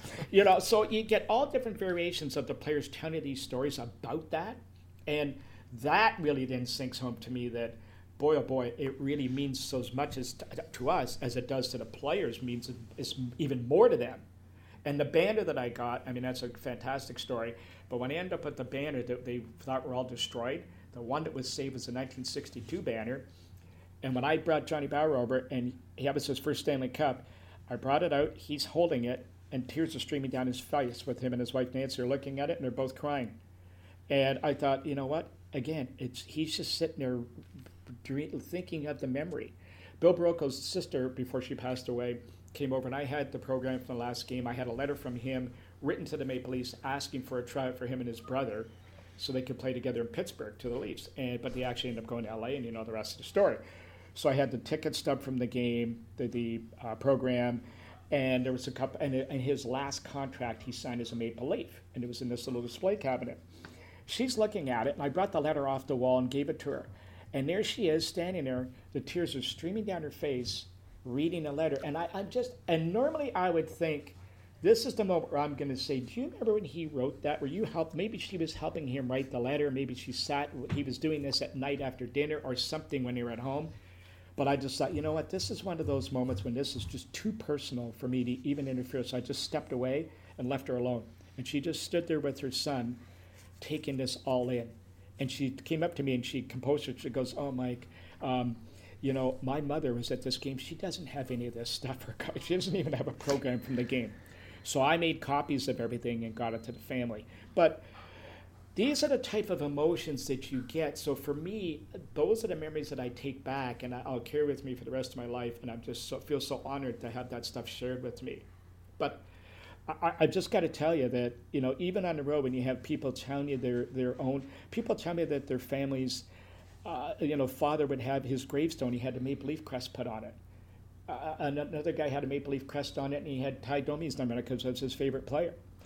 And they're telling these stories proud. And what we don't appreciate maybe as much here in Toronto, which really struck me when I was traveling and meeting other Leaf fans, it's not the wins and losses, as I said at the beginning. What they're seeing is they get to see the team live maybe once a year. And when that team comes in, it means everything to them because it just brings back those memories and it just brings back that bonding and all that. And I know it sounds corny and rah, rah, rah, all that, but believe me, it really, really hits home. And the emotion you can see when you're telling me these stories. I met a guy in Calgary. This guy was 61 years old at the time. He'd never seen the Maple Leafs play when they came into Calgary. Always wanted to, but I guess he could never afford it. Never had the opportunity. That day we're standing on Cowboys. I don't know if you've ever been to Calgary, but Cowboys is the hot, hot bar, and it's rocking before the game, and the place is loaded with Leaf fans. Here's this guy telling me that day, and they're at a table, and they pull me over, and his brother had flown in from Toronto that day with 4 tickets to the game for him, his wife, and him. And the 4 of them, here's this guy, 61 years old, the tears coming down his face tell me he's going to his first Maple Leaf game. And I look over and there's the wife crying, the sister-in-law crying, and his brother standing with his arms folded, emotional also. And I look at that and I go, how does it get any better than this? I mean, you just don't realize what it really means to people like out there. We get to see it every day. And, you know, I'm leaving Leaf games, and I remember they lost to Pittsburgh 3-0. They scored 2 empty net goals, and Matt Murray played the game of his life that night and stoned the Leafs, and it's just one of those games that didn't work. I'm walking to the subway, and they're no good. They're no good. Mats is overrated. Marner's overrated. Oh, we got to get rid of Freddie. Like all the way to there, and every second conversation is like, no, but they stink. The offense up. And look at that, they lost 3-0. Like it happens. But, you know, on the road, they don't care. Now, I can tell you the Regal Beagle, though. If the Leafs win, the bar after, jam-packed. If they lose, not one person goes back. So they do take it a little bit serious, but for the most part, it's all about the event. So I hope I went in a long roundabout way, which I usually do, to try and answer that to you. But for me, encapsulating all of this, everything around it, it all means so much because every piece could mean something different to every person that walks down that room. And when they share that story with me, that's what's most important to me. Mike, you just touched up on a lot of great stories and talking about like some events surrounding some of the pieces that you have. Mm-hmm. And even right now with some of the fans, you know, being excited, it's the memories that they hold dear to them. Is this what makes, I mean, aside from, you know, Leaf fans being fickle about if they lose, if they win, back and forth, is the passion that the fans hold to this team so dear makes this fan base so great? Yeah, like a lot of people, if you go to a college football game and you see families in the tailgating, I used to do a lot of that, and that's one of the fun things if you ever take, you'll see where it's been generations of families going to the schools and the pride they have and, you know, the kids and so on, and keeping the family tradition going to the school and so on. It's very similar to that. So, the Leafs are not unique in that standpoint. Where they are unique is what I said at the beginning of the call, was that they just have this exclusivity of being the only game in town for so many years that, as I said to you, it's become the fabric of a lot of families growing up. So that passion, while it's different. Yeah, Brett Conley told me he is from BC. His small town, they were all Leaf fans. He wasn't. He cheered for the Canucks. He lives in Toronto now in the off season, but what he did, he married a Toronto girl. He gets it, though. He appreciates it, even though he grew up a Canucks fan, because he's much younger, obviously. Mm-hmm. He's in his 20s or probably early 30s now. But a guy like him, he gets it because he's lived in the city. He's looked at it when Toronto's come into town, when he was playing for Washington, and now he's in Florida. So all these type of things, they get it too. Peter DeBoer told me one time, when I met him in San Jose, he said, he played for Windsor. He got drafted in the 12th round by the Maple Leafs in 1988. He said that he was a first-generation hockey player in his family, so it was a big deal for his family for him to play hockey. His mother fell in love with, the Borje Salmings, and he liked Sittler and all this kind of stuff. So as you would expect, they couldn't really afford tickets in Toronto because they're expensive, so they go and see the Leafs play in Buffalo or Detroit sometimes. But he said to me, getting drafted now it stung on draft day, getting drafted in the 12th round because he was a big goal scorer and he wasn't much defensively, he'll admit. But he said, getting drafted in the 12th round by the Toronto Maple Leafs meant more to him than getting drafted in the 6th round by anybody else. I mean, this is a guy he's now in Las Vegas, but here's a guy coaching the National Hockey League, and he still has that passion in his blood with the Maple Leafs and what it meant to him growing up. Bruce Boudreau told me the same thing, basically. Growing up, he's basically the all-in-all Toronto guy, playing with the Marlies, with the Leafs. And he said, going up and down with the Leafs, he said, I'd rather be doing that being anywhere else. He said, even today, when he was in Minnesota, he said, I watch every Maple Leaf game religiously. I tape them. And he said, well, he made a joke. He said, I better have a good scouting report when we play them tomorrow night. But he watches every game still, even though he's with a different team, but they still have that bond with him. And you find that everywhere. I don't care whether it's a hockey player, it's a fan. It's just what it means to these people, and it's just something special, this connection that they have. And you get to the rink, Thunder Bay, people drive from Thunder Bay 6.5 hours to Minnesota just to go see the Maple Leafs play. They'll drive 7 hours to Winnipeg to see the Maple Leafs play. They don't think anything of it.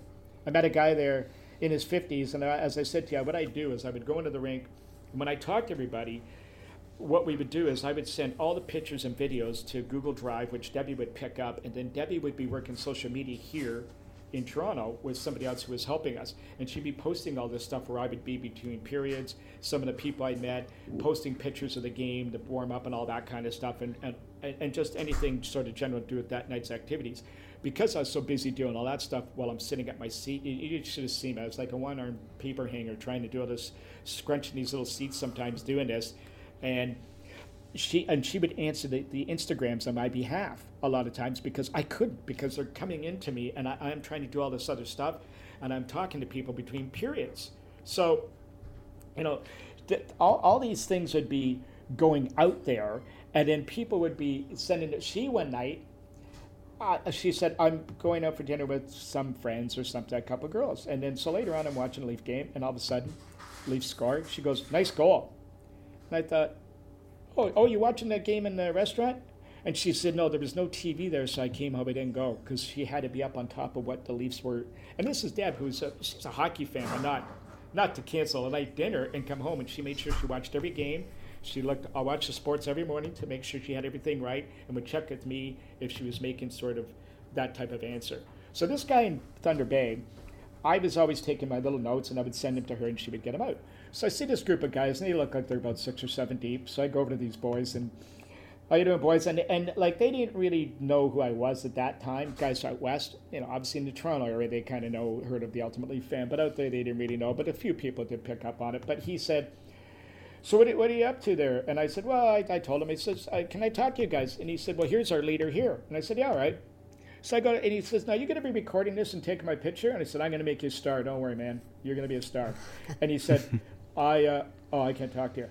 I go, what? No, you can't talk to me. And they go, we'll talk to you. He's a weirdo. So I said, oh, what's wrong? Oh, all right. So off he goes. He just stands off to the side. So I talk to all the other guys, and they tell me all their stories and so on. So I turn around, I can't let this go, boys. What did I do to you? You're the only guy that hasn't spoke to me. I said, what did I do? Like, you're a Leaf fan. Like, the only thing I can think of, did you violate your parole crossing the border? Is that what it is? And you don't want anybody to know? And he goes, well, actually, if my wife finds out I'm here, I might as well be in jail because she's going to kill me. He didn't use kill. He used the swear word in there, okay? I said, really? What happened? Now he starts laughing. He comes over. He thought I was a reporter and I was going to put it in the newspaper. So he got that morning. This is a 50-some-odd-year-old man. I got up. He took his sweater, stuck it under his coat, snuck out of his house, and into his buddy's car and made the 6.5-hour drive to go see the Leafs play without telling his wife, just to sneak out of the house so she wouldn't see him. I said, okay, now explain this to me. That's a great story, but what about when you go back? You've been gone for 15 hours or whatever it is. And he said, oh, I'll worry about that when I get there. The damage has been done. Then he gives me a big hug, and he goes, good luck with everything. And then he started howling all the guys. But that's the type of stuff that I ran into, not quite like that, but stories similar to that all the time. And just shows you what it means to these people to go to those games. You know, I met a group of guys in Thunder Bay. Of course, I never drank at any of the games. I got offered probably 10 beers every game. I wouldn't eat because I didn't want any booze in my breath. I was talking to families and kids and stuff like that. And if there was any confrontations with anybody, I want to make sure that I was the sober one always, and there was no alcohol, no tracer, nothing they could blame me. I couldn't eat at any of the games because if I had my hands full and somebody went by wearing a crazy outfit or something, I'd have to take a picture, and I'm not exactly that apt at using a camera or a phone camera. Believe me, I was useless. So I was always had to be on alert to be ready for somebody to do something and making my notes. But you know, I would always, so I ran into my fair share of overserved people, which was pretty funny at times. But that's why I didn't really go to the bars after games. I would try and go away from, because all you're going to run into is not going to serve any purpose. But a lot of guys, I had these guys come up to me in Thunder Bay, and they did know who I was. They were from Thunder Bay again. He goes, just like, tell you something, man. You see this group here? This isn't just 50 or 60 people to come. Hundreds come from Thunder Bay for every game. Hundreds, I'm telling you. That's what we care. That's what we think of the Leafs. And he was just so proud of this. And I looked around, and I ran into so many people. The other place I ran a lot of people is Newfoundland people. Mm-hmm. They love to travel and watch the Leafs play. Mm-hmm. And I got a good story for that. I met these guys in Washington. So this guy stops me and gave me a great line. I said to him, so give me your, I always ask guys, your name, Leafs. Give me one of your favorite Leaf moments growing up. And this guy said, well, you know what? I don't really have them, but every time they hit the ice, that's a special event for me. And this guy was, probably late 40s. And I thought, what a great answer. So these guys come in. I have this crest, the Ultimate Leaf Fan, and a hat, so people could identify who I was when they were looking for me when I was trying to set up meeting people. So these guys come in, and I just talked to a guy from Newfoundland outside whose girlfriend surprised him with tickets to the game, and I talked to him for a while. So I come inside. These 6-7 guys come in down the steps to go to watch the warm-up, and they're about 7 or 8 deep. So the one goes, hey, this guy says he's the Ultimate Leaf Fan. Who's this kid? The Ultimate Leaf Fan. I go, hey, how you doing, guys? And he said, you're not the Ultimate Leaf Fan. He is. And they're pointing at his buddy. And I goes, this guy thinks he's the Ultimate Leaf Fan. He's not. And they're all screaming at me. I go, no, I never said I was the Ultimate Leaf Fan. ESPN gave me that name. No, if he's the Ultimate Leaf Fan, I got to talk to him. Who is he? And his buddy there, and he's got the wobbly eyes, and they're all laughing back. And so I didn't figure how these guys are going to make it through the game. And so I looked at him. I said, can I talk to you? You're the Ultimate Leaf Fan. I want to speak to you. I've got you on camera. I'm going to make you a star here. And he said, yeah, man, I'll talk to you. And he says, all right, you want to gather your thoughts? No, I'm good. Well, here's what I'm going to ask you. I'm going to ask your name. I'm going to do this, and I'm going to ask you your favorite Leaf moment. Do you want to gather your thought and think of it growing up? This guy's 51 years old, too. I get all the 50-year-old guys. Guy's 51. His buddies are all the same age, and they're all standing in a row. And remember walking down steps, if you can imagine. So there are a couple of steps, like, in a row, okay, these guys? So just imagine that. And I'm standing in the seats talking to this guy with my little camera. So I said, all right, give me your name. He gave me his name. I said, what is your favorite Leaf moment? Boy, that's easy. He said, Austin Matthews scoring on Carey Price, and he didn't effing move. So I stopped for a second, and I think that was last week. That was the league opener. Like, that's your favorite moment of all time? So I'm trying to keep a straight face, and I go, that was awesome. That's great, Steve. Great. What about you? So the one guy had a sweater on. He had all these signatures on. He's gathered over the years. I don't know how there's not 20,000 beer stains on it, but somehow it survived, and it was clean. It looked great. And each guy had a story. And the guy at the end, this is the funniest part. The guy at the end had a Washington Capitals sweater on, so when I went to go to him, they just sort of did a domino bang, like where they hit one guy, hit the next guy, and the guy hit this guy, and he fell into the seats. So you don't want to hear what he has to say anyway. He cheers for the wrong team.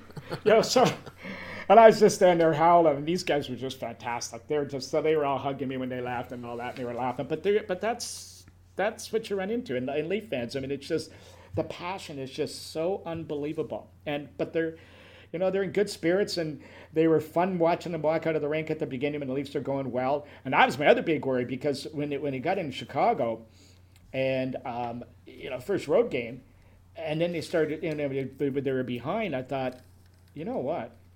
I'm doing this road trip. If they start losing, I'm going to get heat online. Guys are probably going to start ripping me that I'm the reason, and stay at home, go away, drop dead, maybe Leaf fan, yell to the Leaf fan, get out of there, and all this stuff. And I thought, oh, shoot.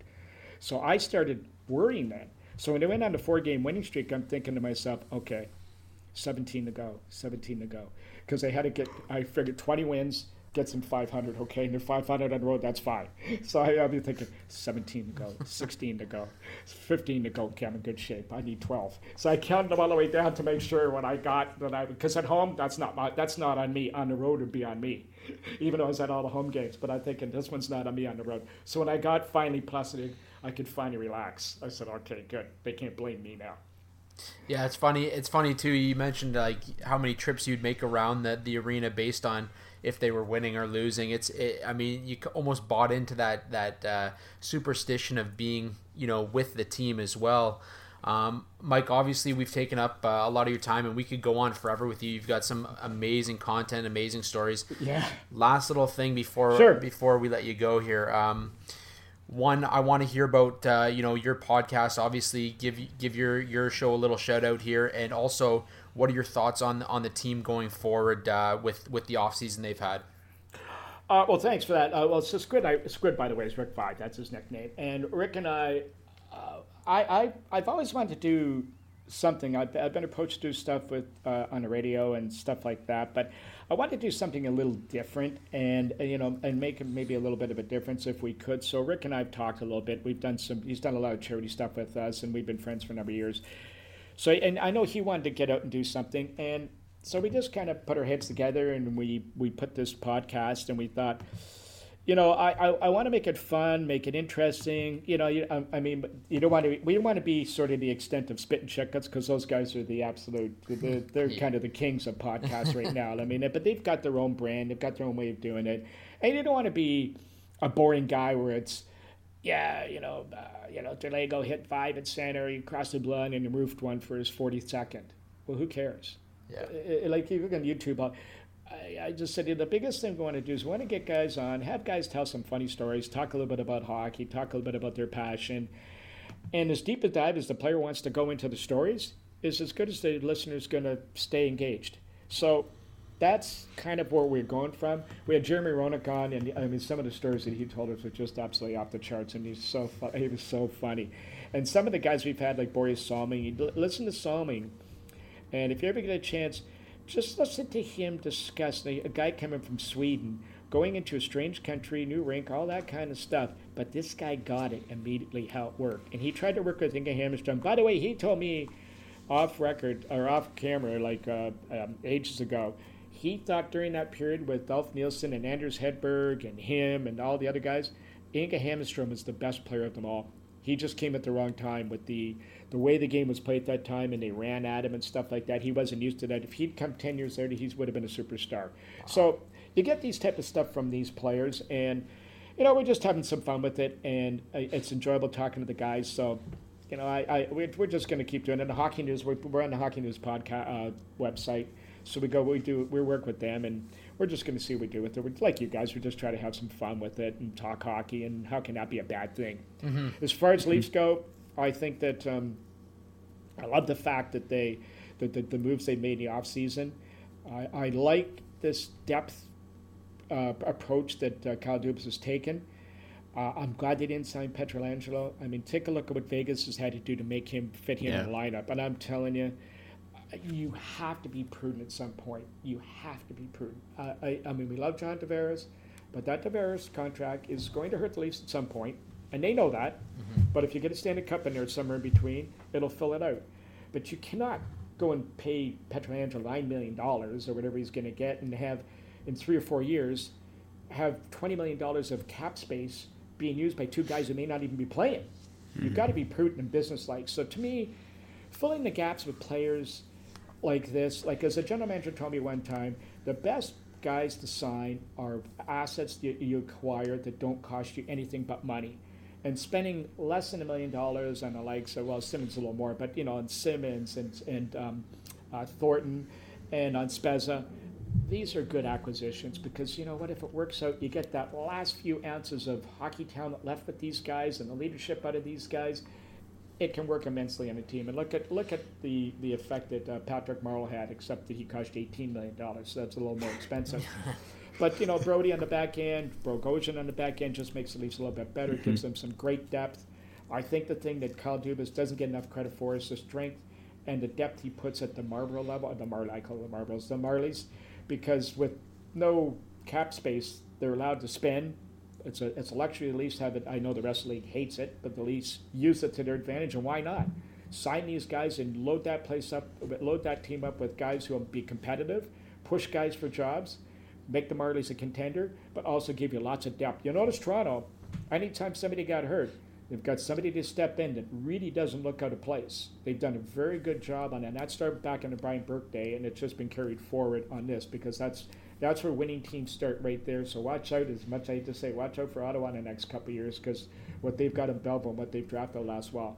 But I think at some point now, it's accountability. It's got to go to the players. The players have to start delivering. They know it's at stake. These guys are not rookies anymore. They're going into their fifth year, a lot of these guys. They know it's at stake. They know what it takes to win. Start delivering. And, no more excuses. And it's to me, start putting up. And you know what it's about. There's no more excuses about playing in this tough city, the media, all that stuff. You know what it is. Just dig down, look in that mirror. That's who you're accountable to. No more bitching, no more complaining. Just get down that ice and do your job. And that I think they've got the right makeup of guys to do that. And I come back to Vegas. I'm telling you, Pietrangelo, boy, if they think he's the guy that can kick him up, they gave up a real big part of their defense. The top four, they gave him away. They gave away a number 2 center, and they don't even have a number 1 center. And boy, oh boy, that would be Toronto. Just think about the Toronto media if they gave away Morgan Riley and, say, Alex Kerfoot to make room for Pietrangelo. Come in here. Imagine what would be going on now. Oh, God. But that's pretty much what you have to do if you're looking at dollars and cents. So I like that they didn't make a big splash. And the best part about all this is they are now in a position that if something enticing came along, they've got room to do something. I mean, moving a bigger piece. And everybody likes to pick on Willie Nylander, but if it happened to be him or whoever it was, they've got room to do something significant if they have to. But I think at this point, I like the fact they've picked up that third goaltender because if the schedule goes as planned and they're playing every other night, you're obviously going to run into some injury problems, and it's nice to create some competition. So I love the fact they've developed a real strong core at the Marley level, also on the D side. They got a lot of defensemen fighting for spots. Looks like they're going to start with a 20-man roster and put a couple guys down. It's going to push guys. And if guys go down with the right attitude, I remember Bruce Boudreau telling me when we had him on our podcast, he said one of the things that really drives him not crazy, but he used to get not upset at either, but he would just look at guys when he would go to send a guy down, and he'd give him that hard look, and he'd say, "Guy, whoever it is, understand something. The league you're going to, it's a good league. These guys are good. Go down there and try and play well there. You play well there, you're coming back. It's not an insult to get sent down. You're not getting sent to play with the beer league guys in Mark with me, these 60-year-old guys that have done Sunday nights. This is a real good league. This is one of the best leagues in the world you're going to play in. You're going to get better. You're getting a chance to play. Go." And that's, to me, that's if you've got that attitude, like, let's face it, that's where the leadership of Sheldon Keefe's going to have to come in. Because he has that experience at the Martins and they've won, let's face it, all these guys, the coaches all teach the same things. They all know the X's and O's. They all maybe they had a little different system as far as checking goes, or the way they played this neutral zone or whatever, however they go about it. But for the most part, they're teaching all the same things. It's all about communicating with the 23, well, in maybe Leafs case, 20 players on that roster and how they look at you. So that's his role, is the communication, and I think that he's bringing that experience with the Marlies. He's got some good support behind him, and now McLean up in the booth. All these type of things, I think the pieces are all there, and let's just see what happens. Get out there and start winning some games, get in the playoffs, and let's see how it all goes from there. Forget about talking about the rest of it. Get out and win the games first, and let's see how it goes. Well, Mike, as I mentioned, thank you very much for coming on. Obviously, we appreciate you taking the time to, share your experiences and your stories. Like I said, we could go on forever with you, but we definitely appreciate you coming on. And if you're not following him already, go follow Mike over at Leafs Fan on Twitter, and follow their show, Rick and Mike together, at Squid ULF Podcast. So check them out. And again, Mike, thank you very much for coming on. Yeah, boys, really appreciate it. Oh, my pleasure, guys. Thanks for having me. I had a great time. Well, Peter, another great interview with another wonderful guest. And obviously, Mike knows his stuff about the Leafs, Leaf historian. If you haven't seen what kind of collection he has, check out his blog, check out his site. The Ultimate Leaf Fan, great guy. There's not much more I can say about what he brings to the Maple Leafs, kind of Leafs Nation. With his input and the guests and events that he holds at his place. I mean, there's a debate about people saying, "Oh, I'm the biggest Leaf fan. I'm the biggest Leaf fan." I think I'm the biggest Leaf fan. No, I don't even compare to Mike right now. Everything that he has, his knowledge of the game, his commitment to the fan base, and just love of everything, he is truly, undoubtedly, the ultimate Leafs fan. Yeah, and obviously, like I said, we were so happy to get him on, and we appreciate Mike doing that. And aside from that, Peter, you got anything else left for the week, or are we moving on to episode 13 already? I'm working on. Well, we talked about it briefly today. I'm working on some bubble players, but over at the Hockey Writers. But other than that, I'm looking to see what the next week brings for episode 13. Though, what have you got going on, man? I don't have much of anything going on right now. Right now is I've got the week looking forward to a nice week. Like I said, cold weather's moving in. Hockey should be going on, but obviously we don't have that happening. I'll be doing a little 2021 draft preview. Obviously, we've lost a couple of our draft guys over at the Hockey Writers, so I'm going to take that on a little bit and try and provide a little bit of draft content for our readers moving forward. Aside from that, check us out on Twitter, guys. Obviously, you can follow me at Andrew G. Forbes on Twitter. You can follow the show at Sticks in the Six Pod. That's STIXINTHE, the number 6 IXPOD. Obviously give us a follow, rate us, review us if you can. Take the 5 minutes to help us out. We want to give you guys a better product and obviously, get this show kind of moving forward with what we have to offer. So aside from that, everyone stay safe. Keep your masks on. Let's get these numbers down so we can get hockey back on the ice, so we can go to games, so we can watch these games, so we can, scout these young players for you, so you can know who's up and coming in this game of hockey.